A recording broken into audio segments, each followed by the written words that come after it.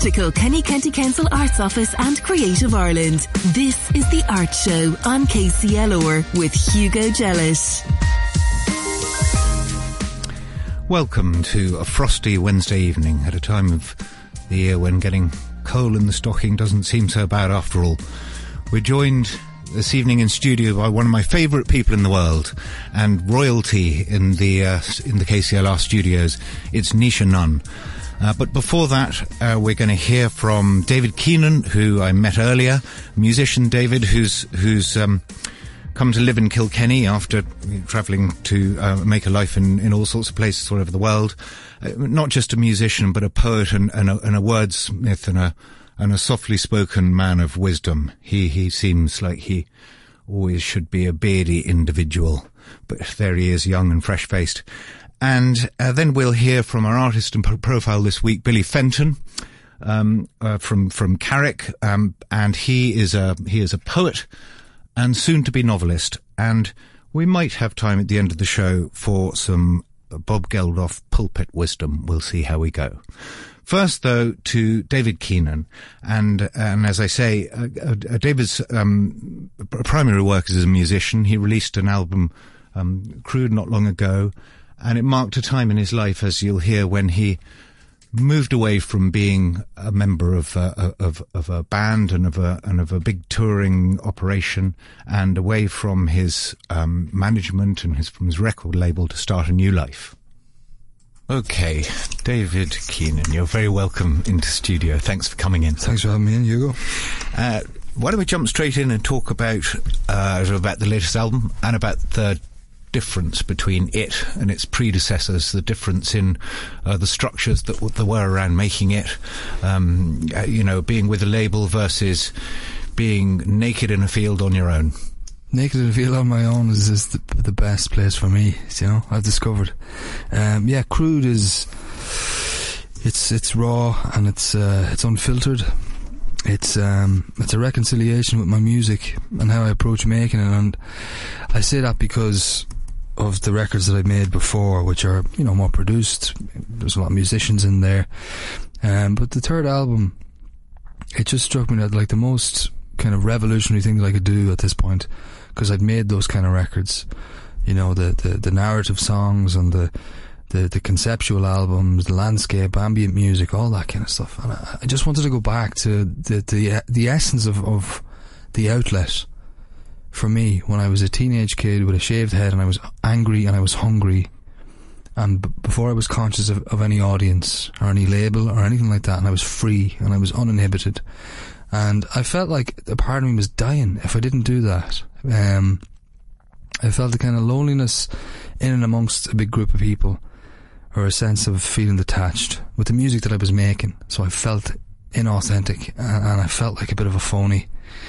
And of course, this is all magnified in my own head. Yes. But I had to make a record that would get me out of that headspace. And that's the outlet, that's the what music has given me, songwriting, writing. And so Crude came about in 2 days in Dublin in the studio. The tape was just let roll, really. Me and the guitar, me banging drums. It's very, primitive, and in and amongst all that, the record company that I was with were hesitant about releasing a third album in 3 years. Financially, I can understand all that. Were they hesitant because it felt like a regression for them, going from a sort of a more complicated narrative with a lot of other musicians that might then go on stage with you as well as being in studio, or a regression in some other way? Well, they weren't. I didn't make them aware of Crude or any of the songs on it at the time. We weren't really talking in those kind of. We weren't having those conversations. It was more of, you released the last record during COVID. You didn't get to tour it.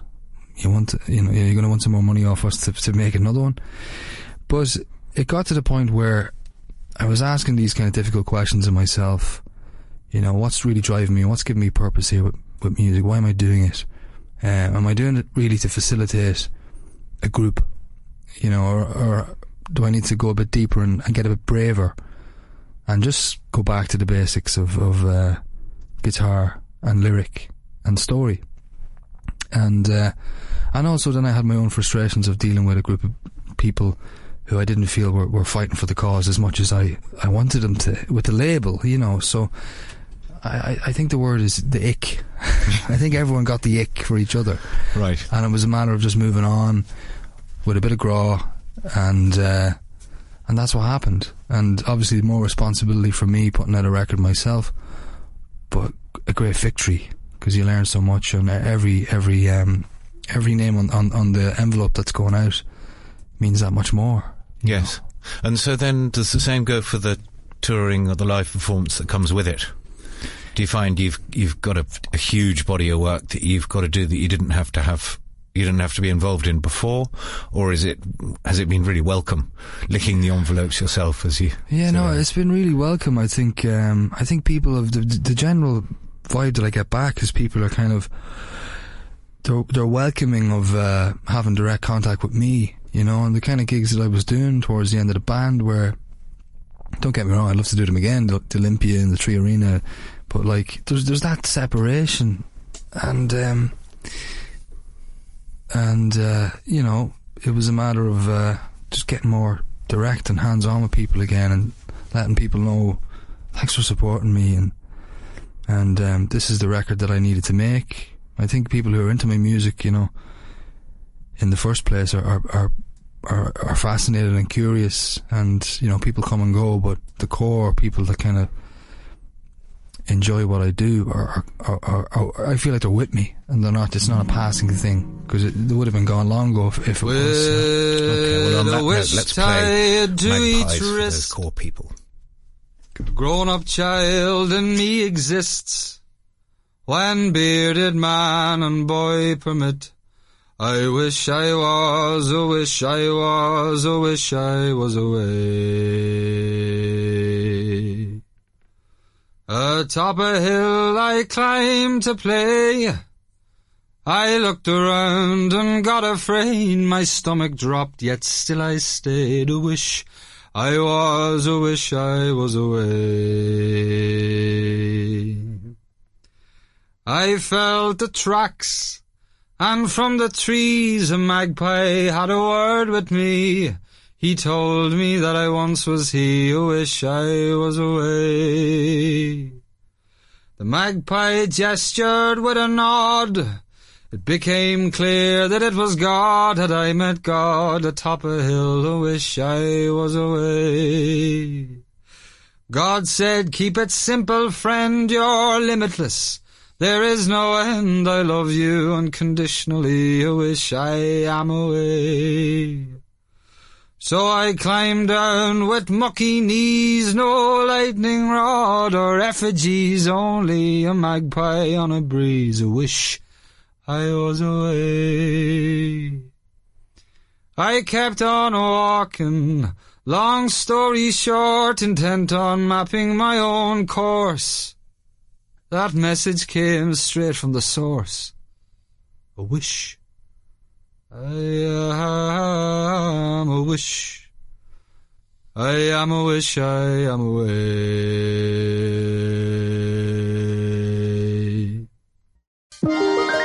You're listening to The Art Show on KCLR with Hugo Gellis, brought to you with thanks to Kilkenny County Council Arts Office and Creative Ireland.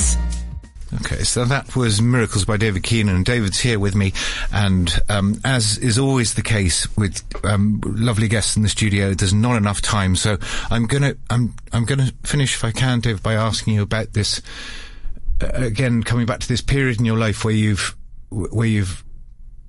scaled down from your previous work. You scaled down from a time where you'd built a narrative between a solo musician and then a member of a folk band, and then a member of, I suppose, what you might call a rock band, and having to leave behind what I imagine was an amazing odyssey to come back to you, and whether you feel lonely or whether you feel quite the opposite. I think now that I've come off the road, I was on a tour for 6 weeks, and I was doing the me with the guitar and to audiences, so it helped me bring in these new songs and test them live, just me on my own. There is a loneliness, but it's fear-based. It's a fear-based loneliness that I'm not going to be accepted for me. And to be honest, Hugo, I was aware of that before making this record. but I made it with this unself-conscious kind of thing of it has to be, you know, brutally honest, and because it's all about, it's a selfish thing. It's about me being able to live with me a bit better, and my main outlet for doing that is in song. So by going to these places where I am more exposed, I am tested more, all my insecurities are brought to the forefront, I get a chance to really look at them and deal with them. You know, it's my only way of actually really, really kind of alchemy of taking my crap and trying to get a different perspective on it. And that's where I'm at right now at this time of my life with this record and this mode of delivering the songs. And it feels like that kind of, as you said, the travelling bard again, going from place to place, and you know, it's a challenge, but it's the reward has already been reaped in a certain deep sense. So yeah, I'm excited. You released a book of poetry, yeah, a few years ago. How was that process? Did you like writing? Did you like being away from music for a bit? Is there more coming in that direction? Yeah, there is more coming. I think poetry is a lawless place, and I really thrive there, you know. And the words create their own music and their own rhythm, and they just take you on a dance. But I did it at a time I was in the Irish Art Centre in Paris, and I was kind of given a bed. I was going, okay, we have to produce something. So it was impetus to be removed from all the band and all the music, and just to sit at the desk and kind of, you know, trudge away, you know. And it's a real relief for me. It's something I have to do every day, and it's amazing what's revealed. It's a jigsaw puzzle that can be put together backwards, and then something is revealed that, you know, your deeper self is trying to say but hasn't got the guts to say, you know. So I hope in the new year to I'm not gigging again till April, so I hope in the new year to work on this new collection of something. Yeah. Okay. Well, long may the anger that you mentioned at the very beginning of this talk be with you, because you're producing incredible work, David, and it's a real privilege to talk to you. Thank you, brother. That was David Keenan. Next up, our artist profile this week is with Billy Fenton. He's a Carrick-based poet, and he's approaching retirement, so naturally he's starting a huge new project.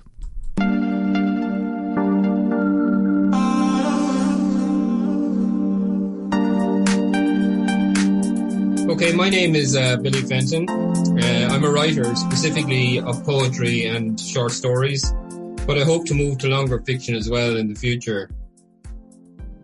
I'm originally from Carrick, on shore, but I've lived in Dublin, Donegal, South Kilkenny, and now Tramore, mostly in rural areas, but now at the edge of a seaside town.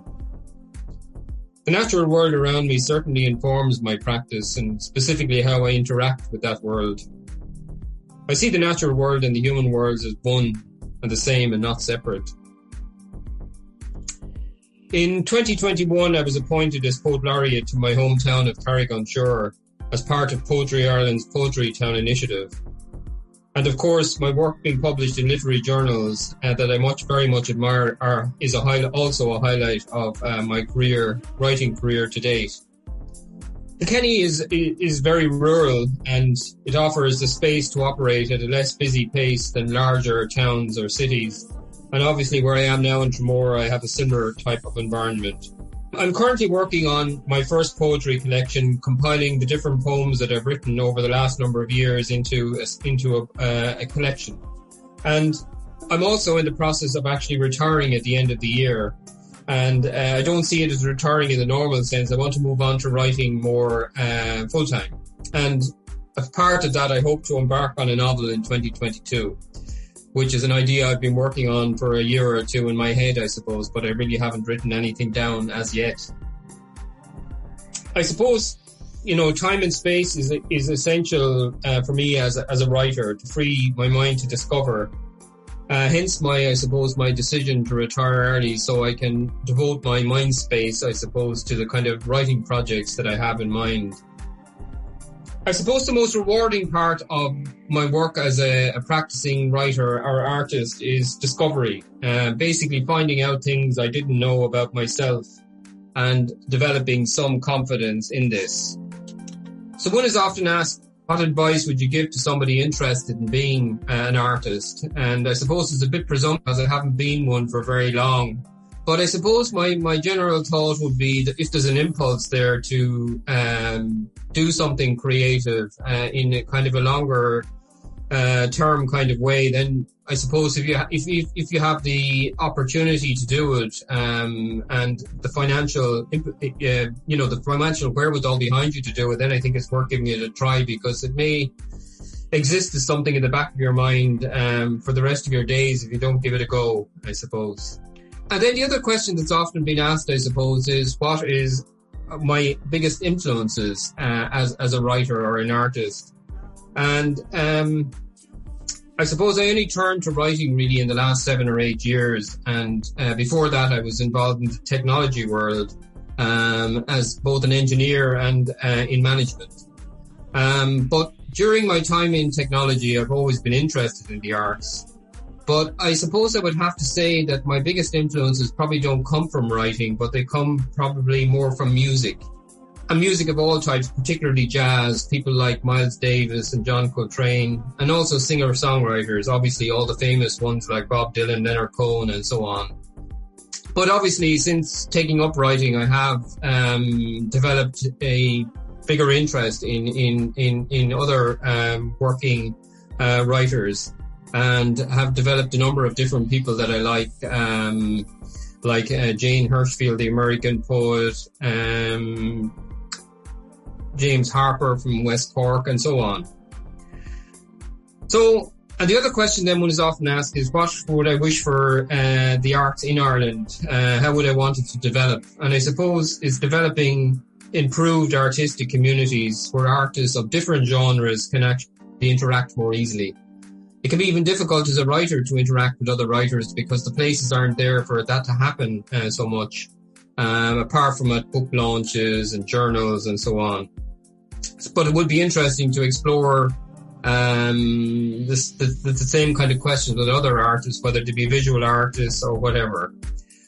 So having places where artists can kind of converge and work together and to even talk to each other more frequently, that would be a useful thing, in my opinion. And then lastly, I'm asked how people can get in touch with me. And the only way at the moment, because I'm basically just beginning to kind of pursue a more longer term career in writing, is through Twitter at Billy Fenton 7. That was Billy Fenton and our artist and profile piece this week. Stay with us. We're going to come back after these ads and obviously the stampede for ads at this time of year. But stay with us because we're back in studio with our guest, Nisha Nunn, and I urge you to stay back and listen to his wise words. With thanks to Kilkenny County Council Arts Office and Creative Ireland, this is The Art Show on KCLR with Hugo Jealous. Back in studio now with Nisha Nunn, who's an impresario, a political commentator, a future thinker, and along with his incredible wife Maria, involved in a spate of some of the most wonderful events, both here in Kilkenny and elsewhere in Ireland. So Cat Laughs and Kilconomics and the Bram Stoker Festival and all the intelligent bits of Electric Picnic and Curious Gardens and so on. Nisha, you're very welcome. Thanks, Hugo. Great to be here. You know how to curate and to program and to manage some of the best events there are around. What do you look for when you're deciding whether to get involved in something?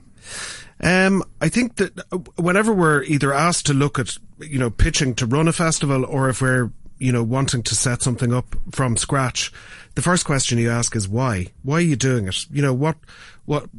What need are you servicing? Who's your audience? Who are you doing this for? And then who are you going to invite in to be part of it? And what's going to be the interaction between the audience and the people you're inviting to be part of it? So the why is the first thing. And then that's followed by all the logistical things. But, if you get that right first, the why, then you're in good territory. And if you can kind of look at yourself and say, we're doing this for all the best reasons. And by the way, as you well know, one of the best reasons and one of the reasons is not for money. Festivals can make money, and they do make money, but very often it takes, upwards of a decade, doing it every year before you actually start to turn a profit. So the why question is it? And it's got to be something that really, invigorates you and stimulates you intellectually, and, that's the starting point. And so, in the new world that we're in now, the one that's sort of somewhere in the period of time past the plague that hasn't really passed, and during that time, we were all sort of washed up on a lonely shore for a while and wondering who we were and what we were and why we were. Has everything changed? Are we in a new world in festivals now? It is a bit, yeah. I mean, you and I we were both in a circumstance when COVID first hit that obviously everyone was, afraid, and there was that kind of mortal fear. And once you kind of got beyond that kind of first few weeks, there was a genuine kind of question that we were asking ourselves in the business, in the industry, is like, are events ever going to come back again? Are festivals going to be a thing in the future? And kind of early on, we didn't really know that. And then obviously the government, the Irish government, and the Department of Arts made a lot of money available to our sector, which was brilliant and really welcome.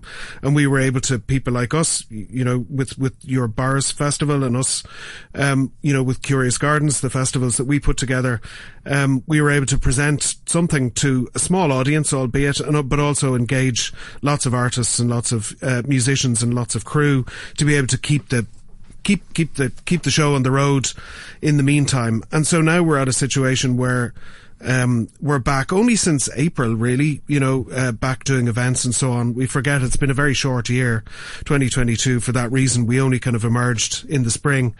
And lots of, you'll have had the same experience. Lots of the festivals and events that we've done in 2022 have exhibited rustiness, in terms of, us running things and the logistics of running things, being able to get equipment, being able to get the staff.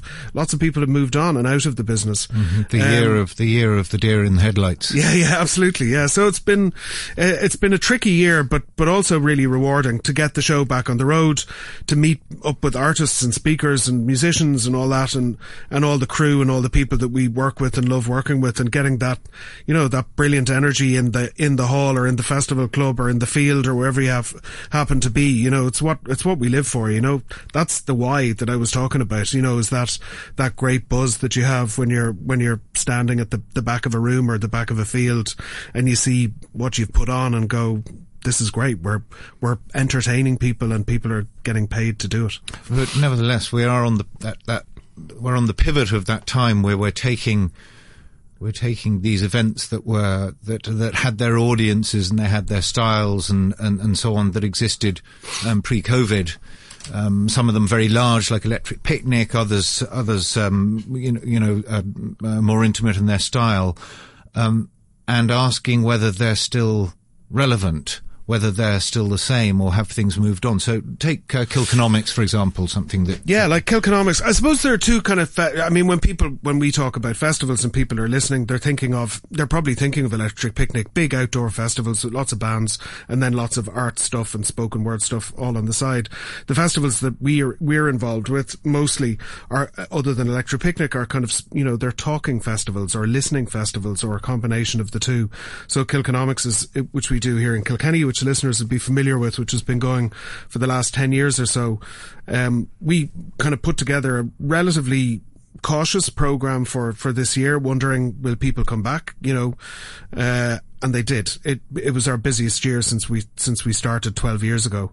And it, shot through all expectations, and was great. And it was a joy. And also the audience is younger than it has been in previous years. So there are shifts that you can see happening. And they're not, as far as I can see, they're not entirely negative. I think there's to some extent, some older audiences are a little bit more cautious about being inside in full rooms if they're not properly ventilated and so on. But venues are taking that into account and festivals are taking that into account. I don't think it's a huge feature. I think what's really interesting is to see another festival, which I've worked on for years, the Cat Laughs Comedy Festival, is to see people who used to go to the Cat Laughs for years are now turning up at Kilkenomics, right, which is, a festival of economics and current affairs with comedians as hosts. So it's an interesting to see people kind of move over time, and it's because of their age and stage of life, but it's also to do with what themes there are out there, what people care about, and how people tell their stories to one another and how people figure the world out. So one of the common themes that keeps coming up is the idea of talking in festivals as opposed to the broader activity of going to listen to music or watch theatre, and I guess there's been this quite strange period of time over the last 5 or more years when what we would have formerly known of as talk radio has now become known as podcasting or spoken word festivals, all these other things that are iterations of something that's been around forever. So how come we've suddenly decided that this is how we want to digest information and this is how we want to be entertained? What's changed? I think it's just, number one, because the world is in a state of chassis. And, how we navigate that and how we figure that out has changed because the nature of media has changed. People are very, very less consuming radio and television by appointment, as in listening to the news or, watching news and current affairs programs, or even watching ordinary programs on television. And people want an on-demand approach to how they consume and analyze their news and information. So part of that is online, part of that's, Twitter and Facebook and Instagram, and then part of that's podcasts. And then the live iteration of that, to me, is these talking festivals, and it's something that's, it's not brand new. The Hay Festival in the UK has been going for 40 odd years, but we've been doing it in Ireland for quite some time, and it's kind of evolved from literary events, purely literary events, which were concerned with publishers pushing forward their authors to speak and do talks. And now it's much more curated. There's the work that you do in Boris, there's the stuff that I do in Minefield and Electric Picnic, that David McWilliams does at Dalkey Book Festival, that we do at Kilconomics, which is you set the theme first and then you bring in your contributors, and what you're doing is you're thematically setting up what's in the news, what are people concerned about, and then getting in great speakers and then bringing in somebody to mediate that for the audience and give them a sense of what's going on. So I think that's it. I think the live experience, the experience of live conversation is something like it's also embedded in Irish culture. The notion of, having a chat and a pint in the pub and, Bohan Tíocht or Céilís and travelling around from house to house, storytelling, conversations, joke telling, all of that kind of stuff. It's in our culture. Then you transfer that to a festival and you get great international speakers in and you've got something special. So do you think we're in a strange and short window of time now that precedes the time where everything is going to be online? So the Director General of the BBC is now suggesting that everything is going to be online inside of 10 years. The Hay Festival that you mentioned, Dylan Jones, the chairman of that, was over in Boris this year, and he was admiring the sort of in-person intimacy of being there in County Carlow, but he's going, you don't have a hope of it continuing like this. It is all going to go online. Yeah, I don't believe that. I don't believe that at all. I think, fundamentally, festivals are about, some people go to festivals for escapism. Some people go to, inform themselves and get engaged in stuff. But ultimately, it's about communion. It's about being with other human beings physically, experiencing something at the same time physically in a group, and reflecting on that afterwards or during the event itself. And I think that's a fundamental human thing. It's, festivals have been going on for tens of thousands of years. It's about intoxication and fornication and, information and, about, what's the news from the empire and all that kind of thing. I don't see that changing fundamentally. I can see that festivals, will put content online, I think, as a marketing device, as a way to reach audiences, and certainly audiences that aren't able to travel. I think that's very valuable. But I don't think it will replace live events. It can't, it shouldn't. I'll fight against it. Okay. And so tell us about some of the some of the smaller events or the more unusual ones that you've seen emerging in Ireland, I guess, that listeners might want to look out for in the coming year? I think, there's definitely a trend towards these talking festivals. I mean, I think it'd be really interesting. I'd say listeners would be delighted to hear. You just shared earlier on with me some of the names that you've got for Boris House Festival, which is on next. It's on in June. It's June. Yeah. Just a couple of weeks after the Cat Laughs. I don't know if you want to share some of the names with your listeners, but it's a pretty amazing lineup. Well, really interesting. On the spot, the ones that I can.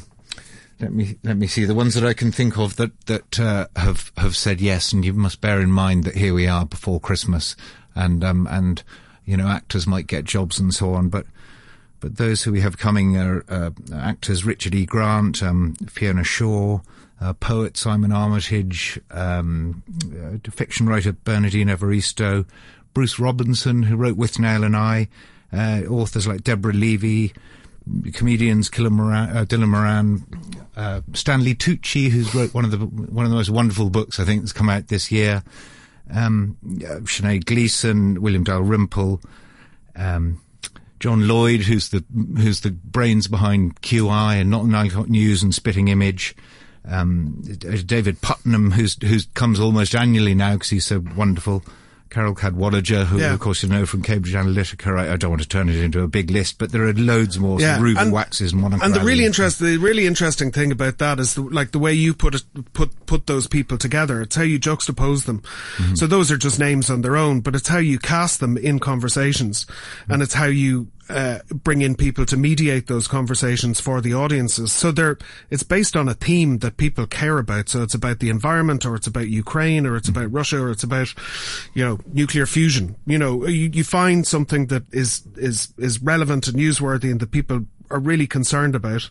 And then you put together really interesting people to talk about it from different perspectives. And that, that's what we do with Kilkenomics. That's what I do with Minefield as well. No, it's moved away from being this business of the lineup, hasn't it? It's really become about spending an awful lot more time trying to commission an original piece of artwork every time you make a 55-minute talk. Yeah. That's really what it is. Yeah. And it's all in the casting. Yeah. Much like you do for a film. And that's what it is. I mean, conversation is artful and it is artistic, and it's good that that's being recognized more broadly, by the Department of Arts in Ireland and further afield, and that, we're not just kind of lumped in as literary events, which are just, authors reading from their work. And so tell me, I mean, there's no place that carries more festivals in its calendar than Kilkenny. Yeah, it's brilliant. It's just a brilliant ecosystem here. I mean, I've described it often as Kilkenny is like Goldilocks for festivals. It's not too big, not too small, just the right size, because you've got the infrastructure is there in terms of venues, in terms of the great support that you get from hotels, from the venues, from all the people in Kilkenny who, they know how to do a festival town. They know how to support it, and it's small enough at the same time for it to be intimate, so that artists and punters come in and they can mix easily and readily, and that adds. I described it as like Boyle's law, in physics. We have lots of molecules packed into a small space, and the smaller it is, the more electricity there is, and the bigger it gets, the more dissipated it is. So if you have a festival in a big city or a big town, you don't notice it as much, whereas in Kilkenny, it really, becomes the lifeblood of the place. And there are loads now. I mean, there's only, I think, maybe 1 or 2 months of the year that there isn't a festival on in Kilkenny. Well, there's only 1 or 2 minutes of the hour that there isn't an ad break, and we have another one that we need to take right now. You're listening to The Art Show on KCLR with Hugo Gellis, brought to you with thanks to Kilkenny County Council Arts Office and Creative Ireland. Welcome back again after the break, and before we left you, we were just talking about the huge calendar that Kilkenny manages to put together every year of festivals, and I'm wondering, Nisha, you live here, and you live here for a good few years now, so tell me what it would be like being here for a year in the life of a lucky boy. Sometimes I call Kilkenny Galway for grown-ups. So it's just a better festival city. So you start off the year with Tradfest, which is a brilliant programme of traditional music and Irish folk music. And then you get into another brilliant music festival, which has been running for about 25 years here, curated by John Clear and other people, but also Martin Bridgman and Tom Stapleton in previous years, has featured lots of, some of the best kind of Americana and rhythm and roots music from the States. Like, absolutely amazing program. I think 25 years next year.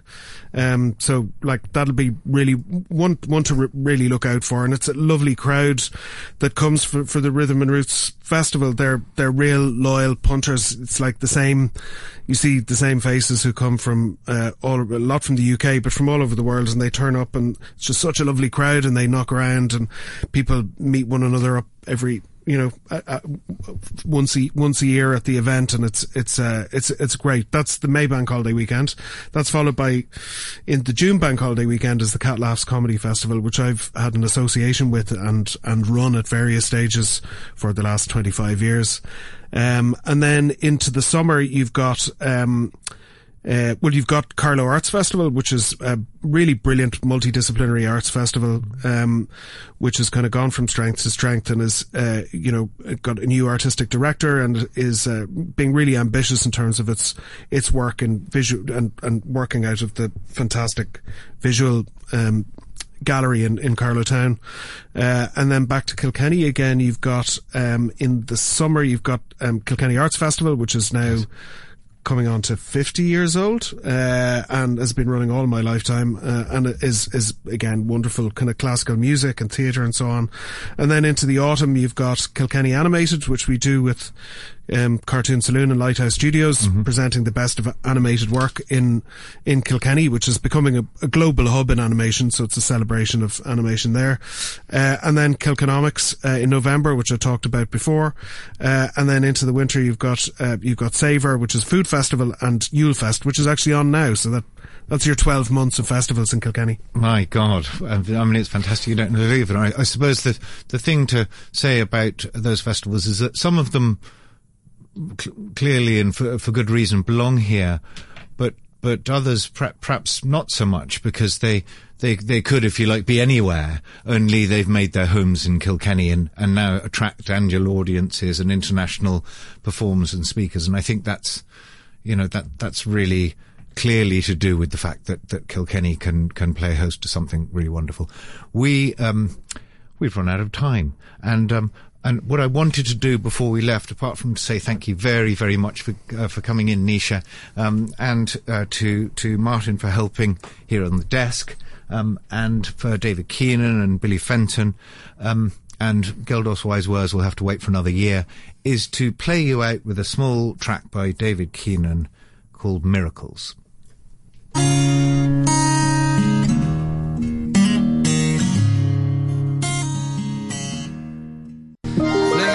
The Art Show on KCLR with Hugo Gillett, with thanks to Kilkenny County Council Arts Office and Creative Ireland.